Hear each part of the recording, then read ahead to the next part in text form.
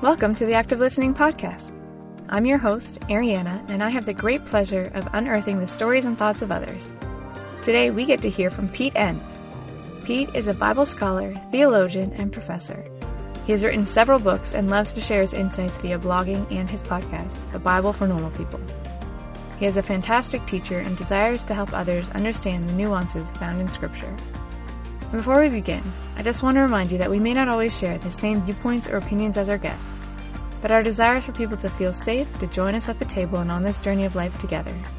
I may not come to the same conclusions on everything Pete has, and you might not either, but at least we can come together and bridge the divide with grace. My desire is to share perspectives and stories of others while encouraging you to think for yourself and stir up good conversations. And while we're at it, may we continue to love well. So please, listen in as we talk about church and the Bible.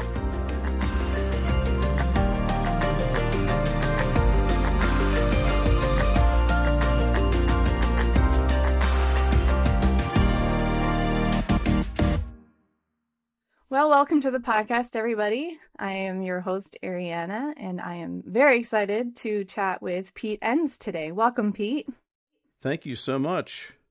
Yeah, so you are a Bible scholar and theologian and a professor and prolific author.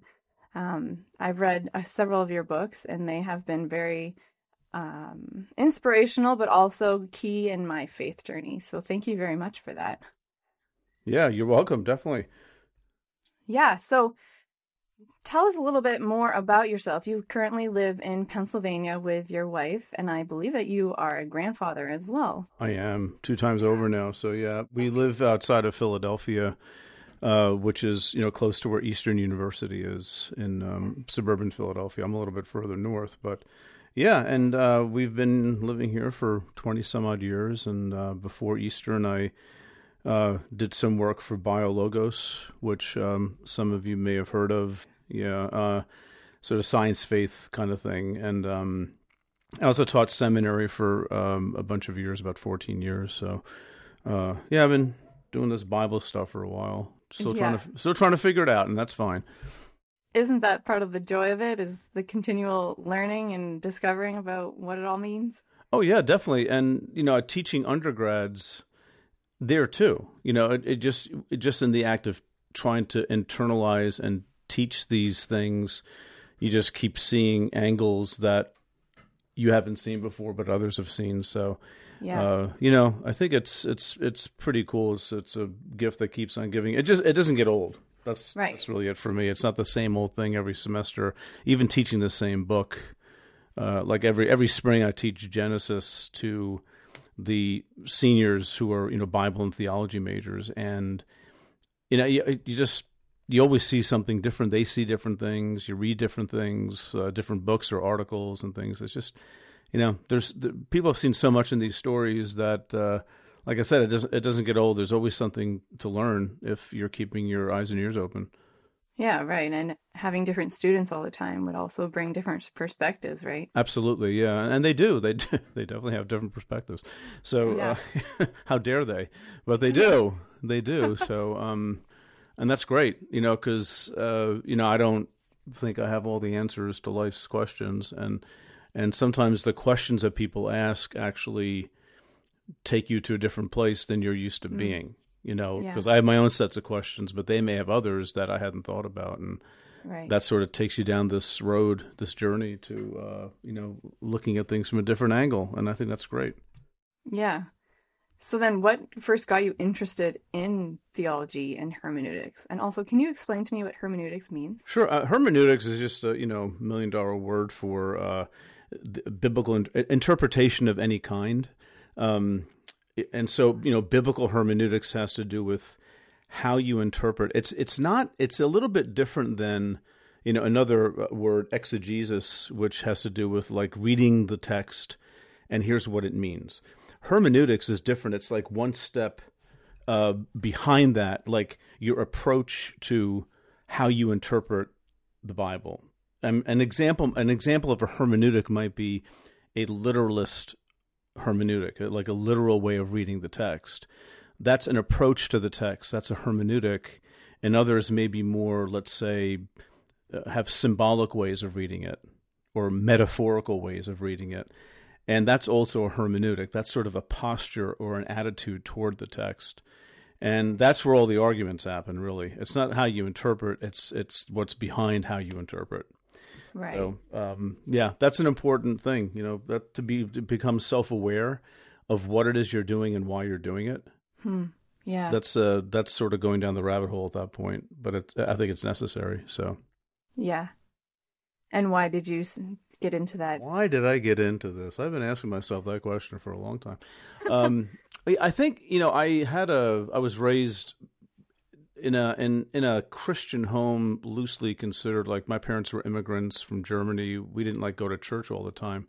I wasn't raised an evangelical or a fundamentalist or anything, but we were confirmed. My sister and I were confirmed Lutheran in junior high school, and then in high school I had a conversion experience in a Nazarene church, where I used to live in New Jersey, outside of New York City, and that just one thing led to another, and I started getting just curious intellectually about my faith, especially after college. I just realized that I just don't really understand this thing that I say I believe in. And then that made me want to read. And I just kept reading anything that had to do with the Bible or the Christian faith, like church history or biblical interpretation, theology, philosophy, anything that had to do with that. And I was never a big reader in college. This was sort of like an intellectual awakening for me because I really wanted to understand. And that eventually led me to seminary, and I was in seminary for 4 years. And during that time, I didn't go with a clear idea of here's what I want to do. I was just really curious, and I wanted to engage questions and think about them. And about halfway through my 4 years, I landed on the desire to do a PhD in Old Testament studies in some form. And that's, what happened 2 years later. Then I went to graduate school and, learned a real different way of thinking about some things that made just instinctive sense to me compared to, let's say, the more conservative traditional approach that the seminary took was a student. And all that it was just like discovery after discovery or awakening after awakening, not to exaggerate, but I felt that way, oh my goodness gracious, that's why they say this. I was always told they were the bad guys. This makes perfect sense. I get it. And it was like, oh my goodness gracious, all these doors are opening. And it was thrilling, it wasn't really frightening. It was a little unsettling at times, but all in all, it was a very positive thing to just have a sense of I think I know what's going on in this book better now than I did a few years ago. Yeah. And I guess that would make you want to share that with other people too, right? Yeah. And not everybody wants to hear it.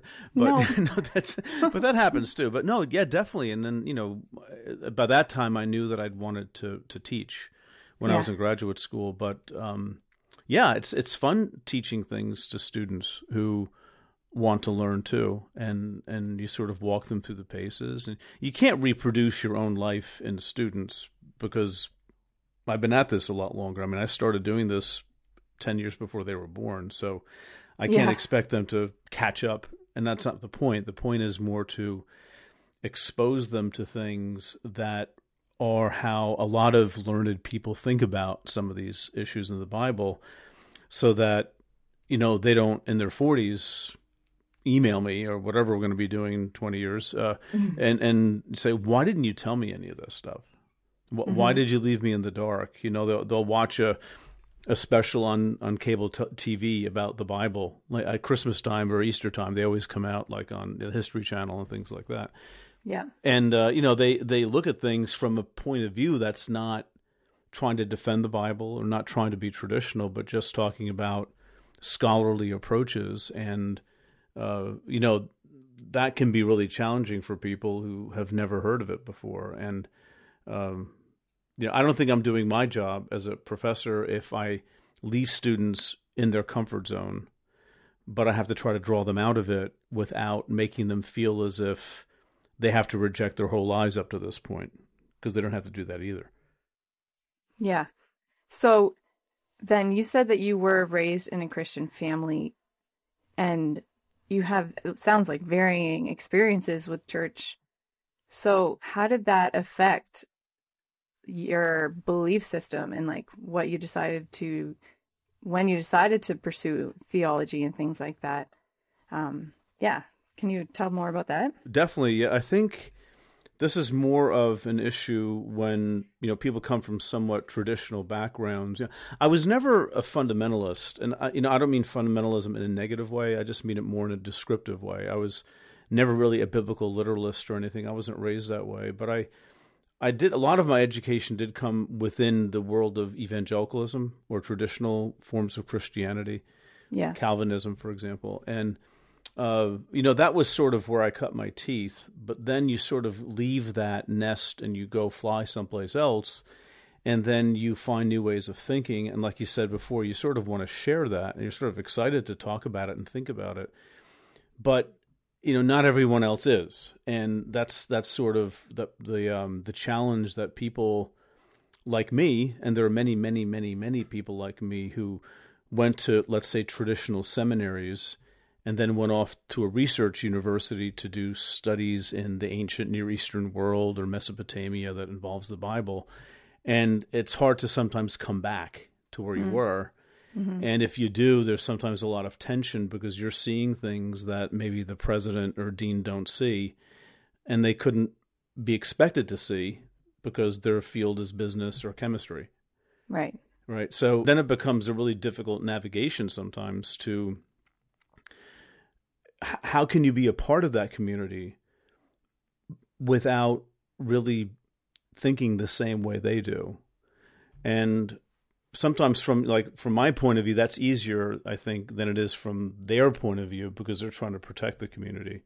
Yeah. And that can be really difficult, and it's not easy. And, I've had my own moments in my life where I've had to navigate that and make some difficult decisions. Right. I feel like that as well in my church experience too, because I grew up in the evangelical church, but then I started wondering and asking questions, and then it's like, oh, okay, yeah, how do we reconcile this? And so, yeah, you've said before that church is too often the most risky place to be spiritually honest. How do you think that Western evangelicalism has affected our views and understanding of the Bible, and how do our churches hinder us from being spiritually honest?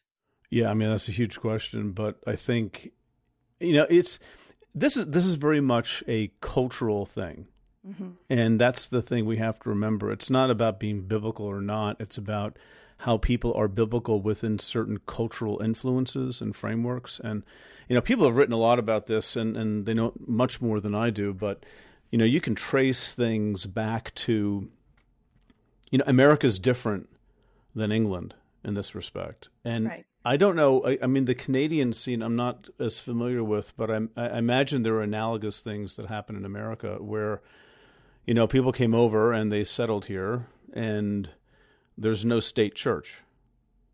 So that's basically the Bible. And the further west you move, you take the Bible with you. You don't take a ecclesiastical hierarchy. In other words, there's no church telling you what to do. So the authority is the Bible. Right. And Mark Knoll, for example, is a church historian. He's written about this. So I'm just riffing off of what he said. But, the thing is that the Bible has been set up in American culture to sort of be, to put it indelicately, sort of like a paper pope, that It's right here in writing and it's clear because God said it. Okay. But then, enter the 19th century and you have things like, Darwin, right? And the rise of biblical archaeology that found and continues to find all sorts of interesting things that help us understand the Bible better, but also show how much the Bible and the stories in the Bible are part of the ancient world, and how the stories of the Bible mirror or parallel or echo older stories from Assyria or Babylon or Egypt or some other places.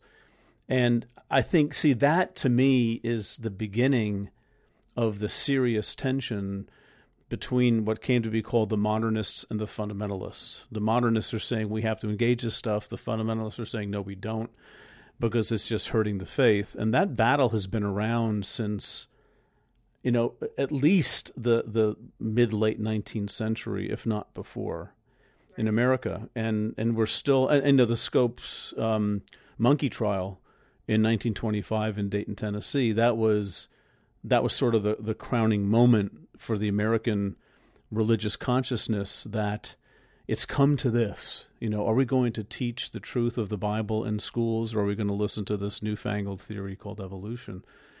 And I think a lot of our country is still sort of responding to that, and it's been almost 100 years now.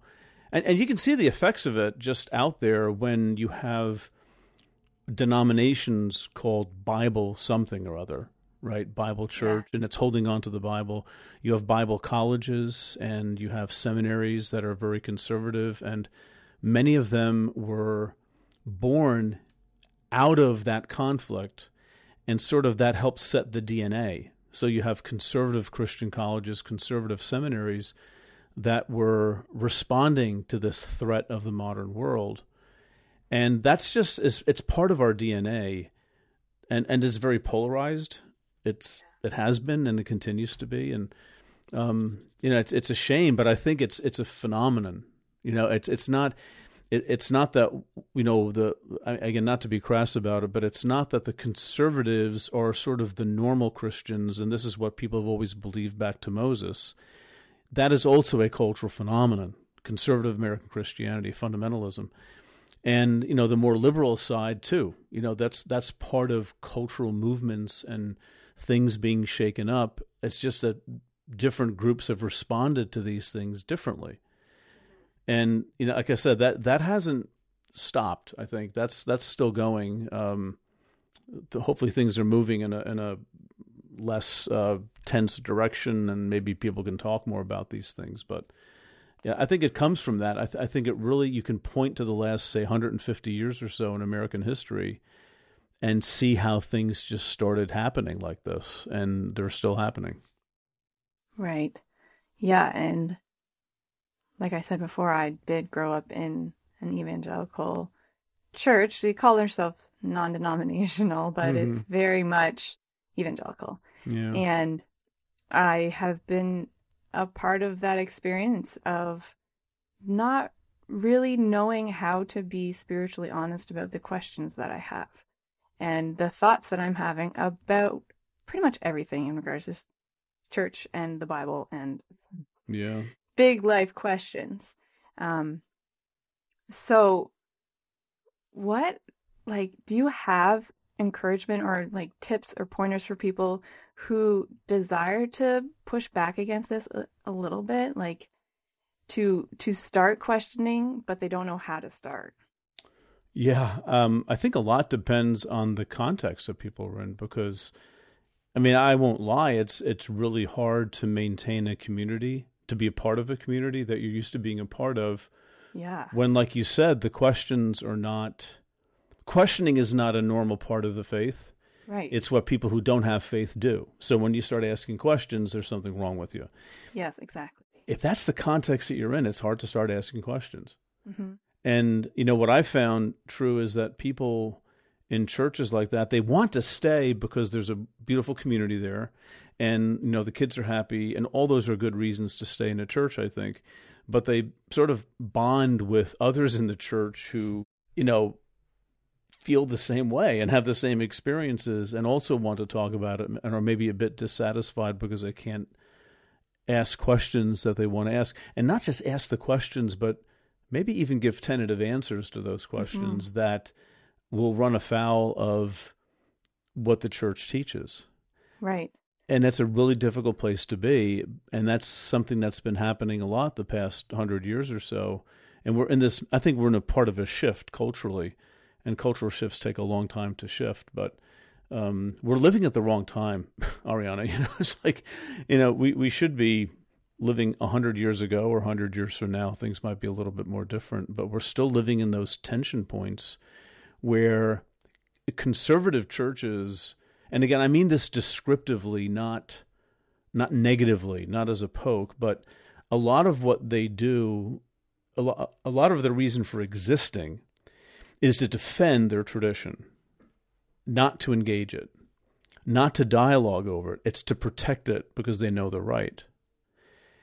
And for people who, for whatever reason, sort of wake up to the fact that there are so many other kinds of Christians in the world, and they think different things than we do, and I'm not really always convinced by some of the answers that we get to difficult questions in sermons or in Sunday school classes. That's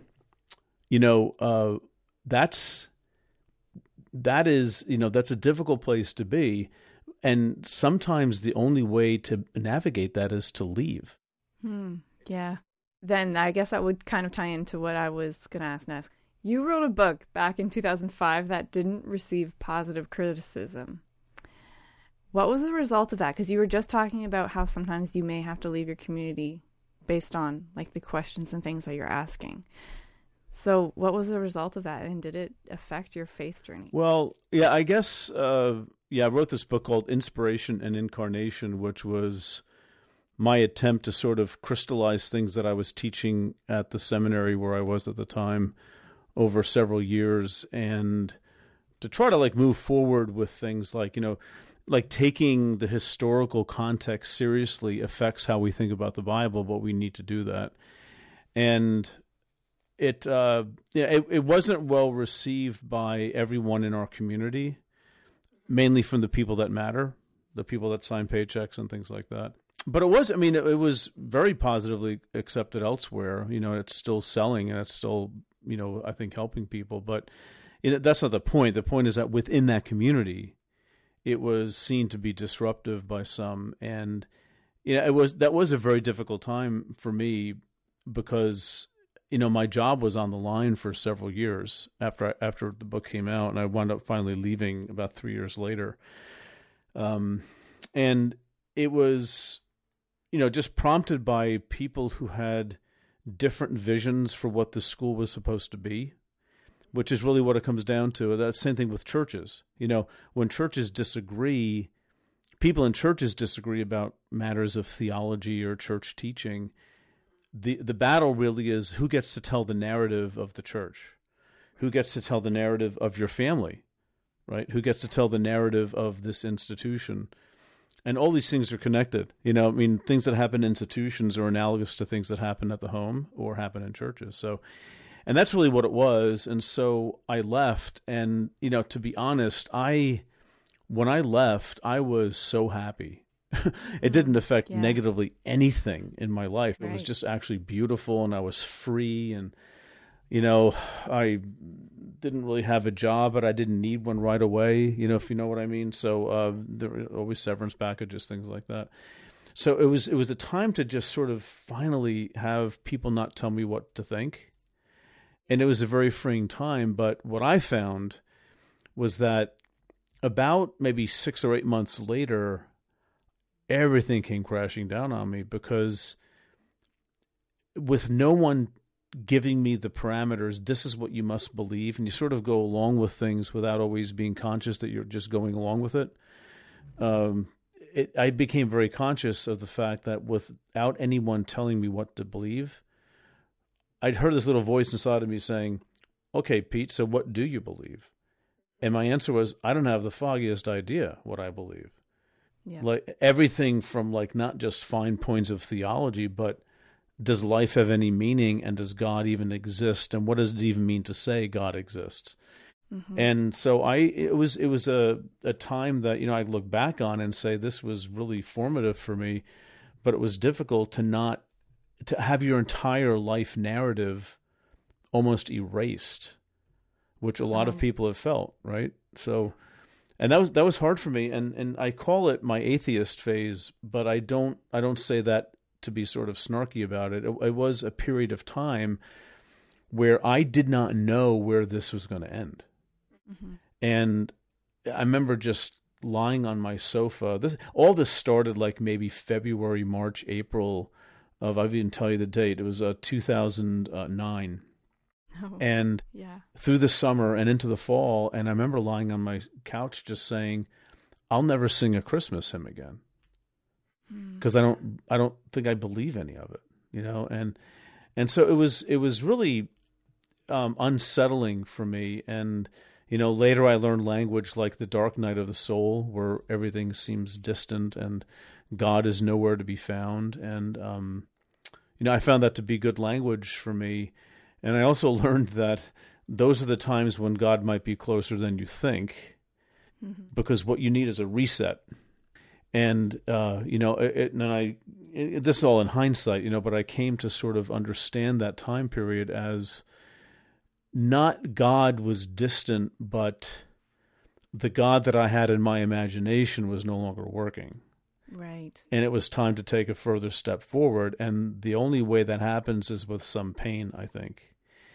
The pain of losing everything and things being very, very dark. And coming into contact with people who had suffered in other ways and had entered a different kind of way of thinking about the nature of the Christian faith, a little bit more contemplative, a little more intuitive. You know, I'm an intellectual person. I have a PhD. I teach this stuff, right? So that's my sweet spot, is the whole left brain thing. But the right brain, the intuition and the silence and the not only the need to not know. You don't have to know, but the realization that you can't. Right. You can't actually exhaust God in your mind. And I probably had been thinking for much of my life that I'm sort of doing that. I would never say that, but deep down, I think that's what was happening. So for me, all that negative stuff was a necessary, almost purging experience to go through that has made me a little less fretful about whether I'm right or not, and not needing to correct other people, not looking as much, at least, for theological debates, that kind of thing. So it definitely affected me, but I think at the end of the day, for the better. I mean, I can't imagine now, had I continued on that old path, I can't imagine what I'd be like. Probably even harder to live with than I am now, you know. And knowing your personality a little bit, you are an Enneagram Type 6, correct? Yeah. Yeah. So I feel Is like it that obvious? Sorry. Well, I've been a part of Evolving Faith, so I've heard you talk about it. Okay. But also, I do understand the Enneagram, so yeah, a little bit obvious. Yeah. But I feel like that would have also been a huge factor into that whole process and that whole journey, with all of a sudden your safety and security is gone, right? Yes, absolutely. And the thing is, you know, I wonder how I would have processed all this had I been more self-aware of just who I am. Yeah. That's self-knowledge. And, you know, it's since then that I've gained some of that knowledge. I'm like, well, obviously. Yeah. You know, acting out of fear, a fear of losing things. And that's, you know, I stayed there longer than I should have. And deep down, I was pushing down impulses to just leave because of being afraid of not knowing what was ahead, of losing security. And, you know, I'm not ashamed of that. That's just me, you know, and that's what was at work in me. And I think part of this has helped me to become more self-aware, which is a nice thing. Well, sometimes it's a nice thing, but, you know, it's good to know yourself. Yeah. Right. And how people don't know themselves very well typically, you know, and we react out of things and we get angry quickly, and we get into these debates over dumb things, and that tells us more about our own selves than it does about anything else. And to be aware of that is a gift. Yeah. Well, and I'm an Enneagram Type 9, and so what's that? Explain, what's the 9? Is that the bad one? The what one? Is that the bad one? Bad number? No. No? Okay. Well, that's like the peacemaker, the peacekeeper type. Oh, okay. Okay. Sarah Bessie, she's also a Type 9. Okay. That's cool. So for me, I can tend to be like scared of the conflict that might come with asking these questions. So I've been learning to just ask them anyways. And to, even if I feel angry about things, because that's also part of who I am, to just be okay with letting it out, and to be okay with not being sure about these stories in the Bible that don't make sense to me, but to talk through it and to share that with people instead of not talking because I'm scared of what they're going to think about it. Yeah.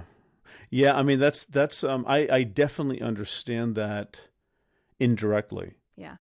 Because I know many people in my life are like that. And, you know, my way of processing it, this is so helpful to know how people process things, right? But my way of processing is so different that, I mean, people say to me, you know, Pete, you're so brave to stand up for what you think is right. I'm like, brave?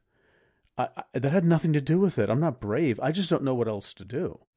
Yeah. Can't wake up in the morning. I didn't wake up in the morning and say, I will be courageous today and stand up for what I believe. I just see something and I can't help but articulate it. And I don't even think of the consequences. Yeah. I just say, this is great. Come on, follow me. You know, and people, I mean, a therapist I had years ago, he said that's sort of a prophetic archetype, that you sort of see something and you want to move toward that and you want to wave people along with you to see that, right? As opposed to like a pastoral or a shepherding archetype, you know, that might be more concerned about, you know, doing that more gently in a more measured way or something like that. So, but we all process differently. And I think that's, you know, if the church, whatever church you go to, was also more aware of different ways of processing the world, we might have fewer problems. Right. People wouldn't feel like I have to leave, you know. Yeah. But then we just use the Enneagram numbers against each. Oh, that's just a 9. Yeah, just right. That's just a 7. There goes Pete again. He's a 6. Don't listen to him, you know. Instead of actually understanding the people and what they're trying to say. Right. Yeah. So you had mentioned that you went through that period of time where you were like really questioning and basically didn't know if God was real. Yeah. You ask this question in your book, The Sin of Certainty. When the dust clears and in the quiet of your own heart, what kind of God do you believe in really and why? So you currently call yourself an agnostic Christian, correct? I think everybody's an agnostic Christian, frankly, at the end of the day. But yeah. So then how would you answer your own question, and what does that actually mean to be an agnostic Christian? Well, for me, it's just another way of saying what so many people have recognized throughout history, that when you talk about God, the word mystery has to be right up there in front of you, but that we actually don't know in the same way we know other things about God, right? We don't, I mean, I know that I'm speaking to a microphone right now. Yep. I'm staring at my laptop, right? I know those things. I also know that my wife, Sue, is in the other room right now. I know that. Now, do I 100% know? No, she could have evaporated. She could have been, you know, beamed up by aliens, but I'm pretty darn certain she's in the next room reading or something or playing with the dog. So I know those things, but we cannot know God in the same way. Knowing is not a primarily intellectual exercise, but it's a full body. It's intuitional. It's emotional. And that, to me, is a way of answering that question. You know, what is God to me? God is mystery, and I absorb and I intuit and I experience God, and my intellect sort of comes along for the ride. So for me, I mean, the way I've put it in other contexts is that I've learned to honor my head without living in it. And I am who I am. You know, I like asking questions. I like reading articles with big words in it and trying to understand what the Bible is doing, and that's my profession. But that can be exaggerated to the point where you think that is going to solve the mysteries of life. And that is the fallacy, I think, of sort of a hyper-rationalistic modernist way of thinking, that we can control the universe we can figure everything out. Well, what if a lot of theologians or Greek Orthodox theologians are right that God is the very ground of being? God is being. That changes the game a lot. It's not like God is an object out there that I can sort of analyze, but God is beyond all that, and not we cannot analyze God as we would a distant planet or something like that. And for me, that's a relaxing thing, and I'm very happy to sort of leave it at that. At this stage in my life, who knows what'll happen in a few years? But that's where I am now, and I have been for a while. I'm just very, very happy to just let it all be, and not try to figure it out. What I try to figure out is the Bible, which is a very different thing. Yes. The Bible's not God. Right. And that's confused a lot, I think. And sometimes when I'm speaking places, and I'll say something about biblical interpretation, like I don't think Moses wrote the Pentateuch or something like that, and they'll say, you're attacking the faith, and I said, no, I'm just attacking you. That you have to understand, or to say you're attacking the Bible. I'm not attacking the Bible. I might be attacking what you think of the Bible, but those aren't the same thing, and that's certainly not what God is like. So I'm sort of like 2 or 3 layers removed from the analysis of God, which is very different than the analysis of text. Right, and I feel like we can often put the Bible as like the 4th member of the Trinity. Yeah. And hold it like in such a holy place that we actually miss so much of what it's actually trying to tell us. Right. And like life is full of paradoxes. So why can't our faith and the Bible and God also be part of that too, right? Well, it would have to be if we take mystery seriously. Yeah. Then the paradox is a natural kind of place to be, which is really not what modern people like. Right. They like certainty. and that's the problem, again, with the cultural thing we were talking about earlier, with, again, not to pick on evangelicalism, but I think it's largely true, that evangelicalism in its history has been essentially modernist, looking for that kind of certainty and not really living in the reality of mystery of the faith, where we don't know. We live in paradoxes all the time. And those are bad things for this intellectually driven kind of faith. And the irony is that, evangelicalism, I think, is fundamentally an intellectual exercise in terms of its system of thinking, its doctrine, but yet it pushes away or explains away large intellectual strains of thought in order to do that. Mm-hmm. So it's sort of like quasi-intellectual. It's very protectionistic, and it brings in what it wants to bring in, but it doesn't always address evidence to the contrary very well. And it's easier for me to do that now because I say, I don't know, and this is paradoxical, and I have reasons for believing in God that go beyond how this argument is settled right now. And maybe God's bigger than I understand. Yeah. And that's fine. Yeah. Life isn't as black and white as we think. Going back to the Bible specifically and the paradox of that. Some people believe that the Bible is like an unnecessary, not the Bible, the Old Testament is an unnecessary part of the Bible because of Jesus and the New Testament. So what are your thoughts with that, and how do you believe the life of Jesus affects the whole Bible? Yeah, I mean, I understand the point. There are places of tension between things we read in the Old and things we read in the New. Totally. But I think it's a tension that has to be respected and embraced, and fundamentally because, Jesus was Jewish. That's a rather obvious point, but you might be surprised at how people react to that. Well, not really, just on the outside. But Jesus knew better. And Paul was thoroughly Jewish, and neither Jesus nor Paul were interested in eradicating the tradition of old. Mm-hmm. Paul especially may have pushed some things beyond where the tradition was. I think that's true. But both Jesus and Paul and the New Testament as a whole recognize that there are, what theologians call areas of continuity and discontinuity between the Testaments. Mm-hmm. There are places where it's like, well, obviously what Jesus says makes no sense unless you understand that he's getting this right out of Jeremiah or Isaiah or Deuteronomy or something like that. Yeah. Likewise, Paul is so Jewish when he is, interpreting the Old Testament in sometimes very creative ways to draw Jesus into it.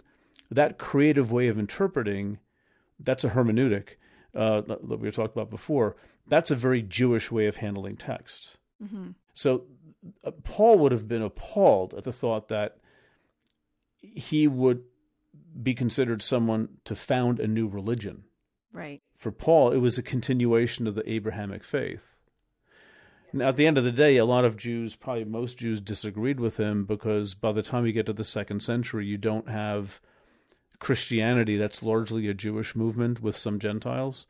Now it's fundamentally Gentile. So historically speaking, Paul's argument was not convincing for many Jews, but irrespective of that fact, he was Jewish, and he was talking about how Jesus brings into focus and its true purpose the story of Israel in the Old Testament. So just to read them and to take these guys seriously, the gospel writers and Paul, you can't say, well, we're done with the Old Testament, because they would have been horrified at the thought. Yeah, right, because that's like the foundation of what they built their life on and their faith. Yeah, I mean, I think that's a fair way to put it. I might put it a little bit differently. I think foundation, it depends on what we mean by the metaphor, but I think the foundation was Jesus. Right. But they were Jews who were believing in Jesus, and so... But it's still like that belief system, right? Yes, that's what I mean. It was the language that they had of their tradition. Yeah. They never for 1 minute thought following Jesus meant giving up on Abraham. Right. But what does it do with the law, right? What does it do with eating kosher? And that's where it gets a little bit tricky because, Paul rather famously said, circumcision, nah. Dietary laws, nah. But the question is, who is he saying it to? And a lot of scholars think, and this makes sense to me, that he's really speaking to Gentiles at that point, and to Jews who want Gentiles to adopt Jewish ways. And so I think Paul is saying, and again, I'm not alone here, Paul is not saying none of this stuff matters anymore, throw it away, it's wrong. He's saying Gentiles don't have to partake in that to be full members of the faith of Abraham. Yeah. As Gentiles, they can enter. Now, Jews, by all means, if you want to keep maintaining dietary laws and observing circumcision, that's not at all wrong.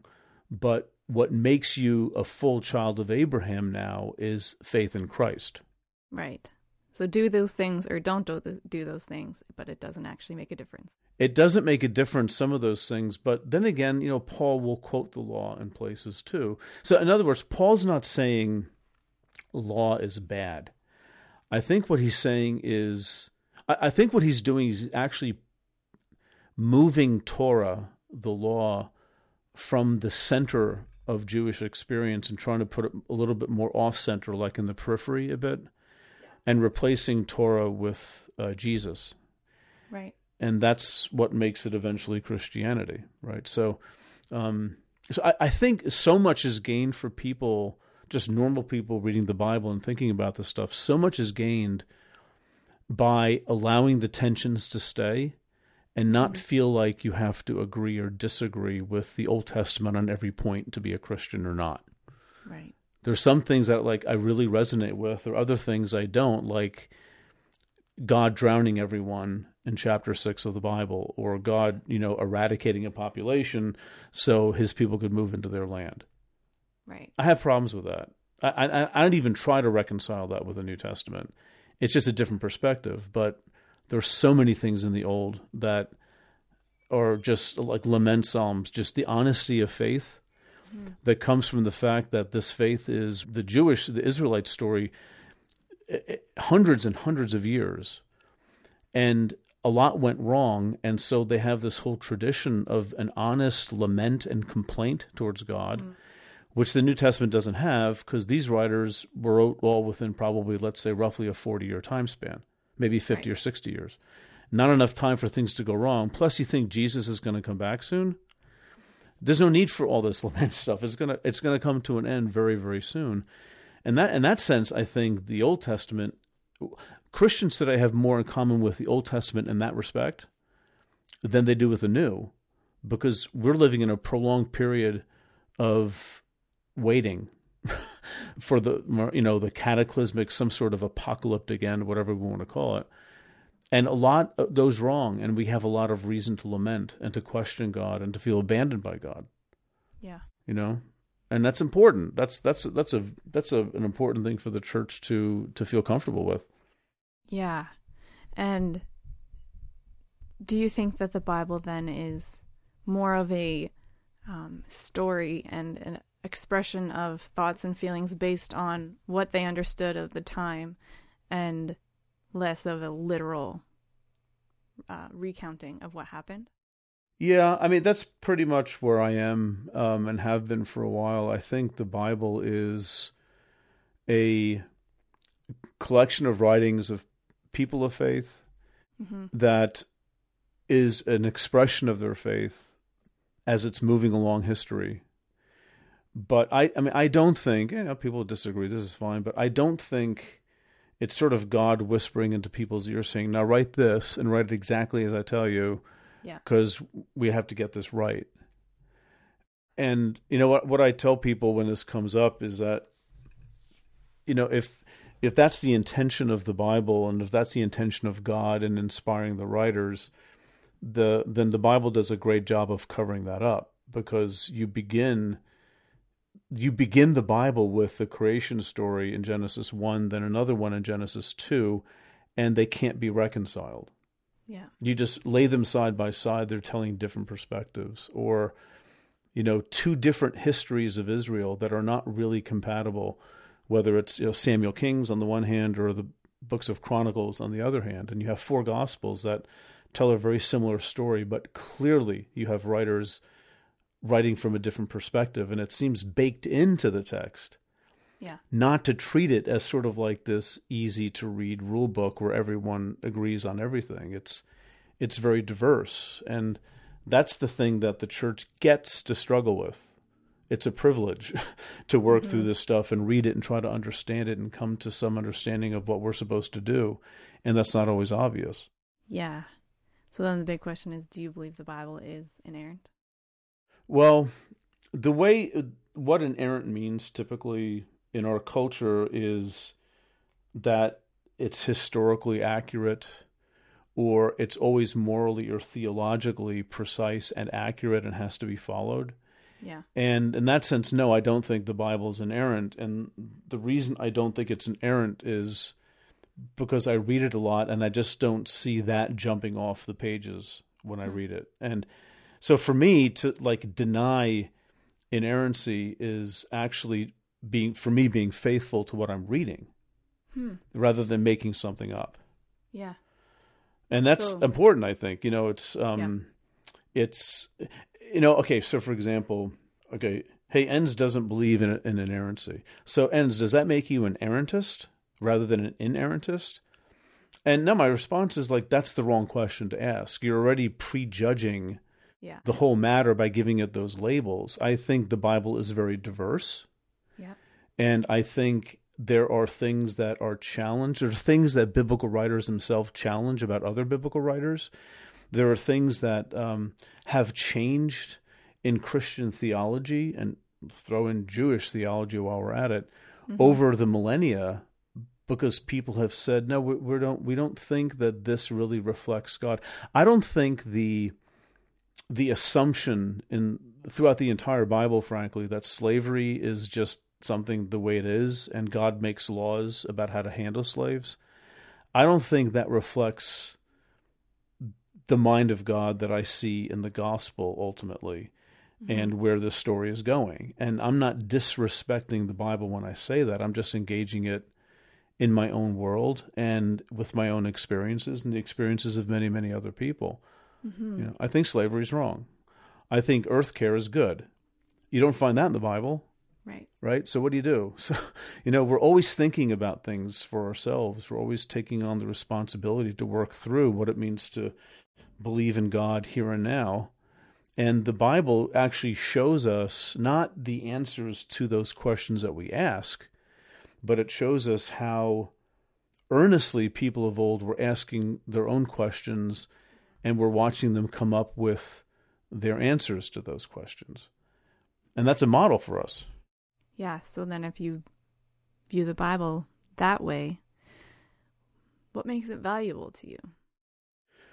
Well, I think just that process, that the permission to be okay with understanding God in your life.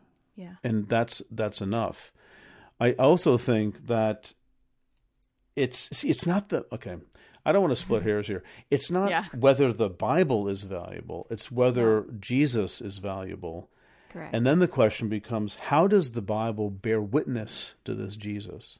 Yeah. Well, that's where the fun begins, because people have different answers to that. But that's why I said before, the fundamental thing that drove the New Testament writers is really the experience of a crucified and risen Messiah.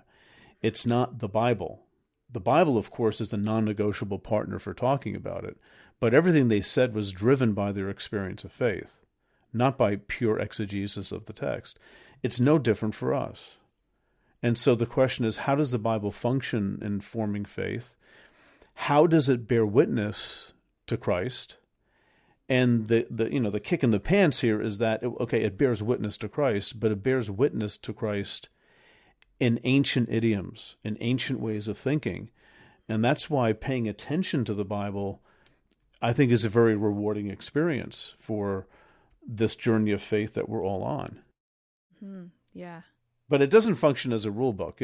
In other words, the value of the Bible, there's a value that remains. In fact, may even be a greater value when we not think of it as sort of like a very long, rather confusing, at times tedious, but nevertheless fundamentally true rule book that we have to decipher what is the complete blueprint for our lives. That to me is not a high view of the Bible. I think that's a low view of the Bible. That's not reading it for what it's worth. That's reading it for what we want out of it. Yeah, exactly. Have you ever thought in all of your studying, probably learning, that you might be wrong? Oh gosh, yes. Yeah. That's sort of like the way it is. What do you do with that? I say, oh well. Of course, what do I know at the end of the day? But all I can do is, as the person I am with my experiences and my thinking and my reason, the way the Wesleyan quadrilateral has, my reason, my tradition, my experience. Yeah. This is how I see things. And at the end of the day, if that doesn't translate into some type of better life, meaning I'm more content, I'm more less prone to be angry with people, or I'm really looking out for their welfare more than my own. All the stuff the Bible sort of talks about, humility, not pride. That's the end proof of all this for me, and that's why, I try to keep those two things together very much, what I think and what I do with what I think. Yeah. And I think that's why some people may see you as being brave, because you're still going with what you feel is in your heart is right, and not being afraid of asking those questions and digging into the hard stuff. And a lot of people don't want to go there. So yeah, and that's true, and that's why there are some people that go there. Yeah. Right. And I could say the same thing about a whole lot of things where other people go that I don't go myself. Right. So we sort of need each other a little bit, right? Yep. Yeah. Exactly. Yeah. So we're going to bring this to a close very soon, but I have a couple more questions. Okay. So for people who may be burnt out from the striving to do regular devotions and keep up with consistent Bible reading for the sake of their faith, what would you say to those who are struggling to love the Bible? Honestly, I would say don't worry about it. And I don't mean that in a cavalier way, but I think sometimes people have to walk away from the Bible for a while because it's a source of trauma. And the Bible is not God, and God understands, and sometimes we just have to sort of clean our palate. And I feel the same way about church. Like, I can't go to church right now. Then don't go. But what God will be mad at me? How do you know God's going to be mad at you? Why are you not going? I just can't. Okay, that's all right. Mm-hmm. Maybe find some other way to commune with God. Get an app. I have this app that I listen to every morning. Pray As You Go. Yeah, it's Catholic. I hope that doesn't freak people out, but you can hardly tell. They're really nice people. But they're like 10 to 12 minute little lessons that involve a little bit of musical interlude and time for prayer, but listening to a Bible story from different angles a couple different times, and it's sort of nice. I mean, I enjoy that. I feel very centered and connected when I do that. I miss it when I don't do it. But, sometimes people have to find different ways of maintaining their own spiritual journeys that doesn't involve the things that they've heard their whole lives they absolutely have to do, or God's going to be mad at them. Is God really going to be like looking down on you like because you missed church? Is that really what this is about? I hope not. This is, I think if people make decisions like that with integrity and with honesty and with some humility, I think it's all good. I think it's fine. And I think people should not feel guilty for where they are, because, that like not being all that excited about reading the Bible or going to church or praying, that's not necessarily going backwards. That could be good. In fact, I think it is going forwards as well. Well, where's it going to end up? I don't have the foggiest idea where it's going to end up, and neither do you. But one thing I do know is you can't play a game. Yeah. You can't make believe you're not like that to look good for who? Right. Yourself? Mm-hmm. God? Are you kidding me? Or is it other people? It's rough. And see, that to me takes a lot of courage. That's a very courageous thing to do, to say, I'm going to make a decision. I'm not going to go to church for 4 weeks. Mm-hmm. And that 4 weeks may turn into 4 months. And I know for some people it's turned into years. Yeah. But they're spiritually alive too. Yeah. I know, because I've experienced that. Churches, yeah, a lot of people have. Church can hurt. And the thing is that, at some point, there are other churches out there too. They're not the churches that we've experienced. And that's something worth finding, because I do think it's really, this isn't intended for us to do all alone all the time. Yeah. There may be a time where we need that, but I think at the end of the day, there are people around you that is, how you see God more than just in yourself and in your own mind. Right. Community is so important, especially in that in between, that journey, that wilderness, whatever you want to call it. Yeah. To keep us grounded, I guess. Yeah. Well, not just, I definitely agree with you, but others have said too that can help you believe when you can't. Right. That's a good way of putting it. Yeah. But that means you have to be in a community that's honest about the lament of the journey of faith. And that's the thing. The trick is finding that. Yeah. Those people you can be safe with. Right. Yeah. I have a quote from you, and then we'll close. It says, reading the Bible responsibly and respectfully today means learning what it meant for ancient Israelites to talk about God the way they did, and not pushing alien expectations onto texts written long ago and far away. I think that's a really good reminder of when we do pick up the Bible to read. Wow, that was really good. Did I actually write that?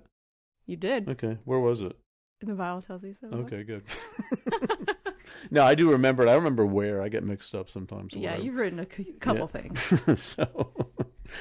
Yeah, so thank you so much for sharing some insight on your journey and what the Bible means and how we can understand that better, bringing some clarity to places where people may need some understanding. So thank you very much. Well, thank you, and I appreciate being on your podcast too. It's been fun. If your journey with the Bible has been anything like mine, Pete's insights and responses to what is found in Scripture has helped me so much. Being one who religiously read the Bible and prayed in an attempt to check the boxes and maybe feel closer to God, it has been such a breath of fresh air to realize I don't have to do it in order to be right with God. I have come to understand that the Bible is full of nuance and contradictions even, that is written by humans who experience suffering and pain, faith and doubt, joy and heartache, just like me. It's people presenting their understanding of who God is through their cultural lens and struggling with many of the same questions we do. If you'd like to hear more of what Pete has to say on this topic, please check out his podcast, The Bible for Normal People. You can also visit the show notes to find a link to his blog, books, and website. If you have any questions or comments on this episode or need further clarification on anything you've heard, please don't hesitate to reach out or contact us at activelistening.life@gmail.com. You can also find us on Instagram, and reviews on iTunes are always welcome. Thanks for listening.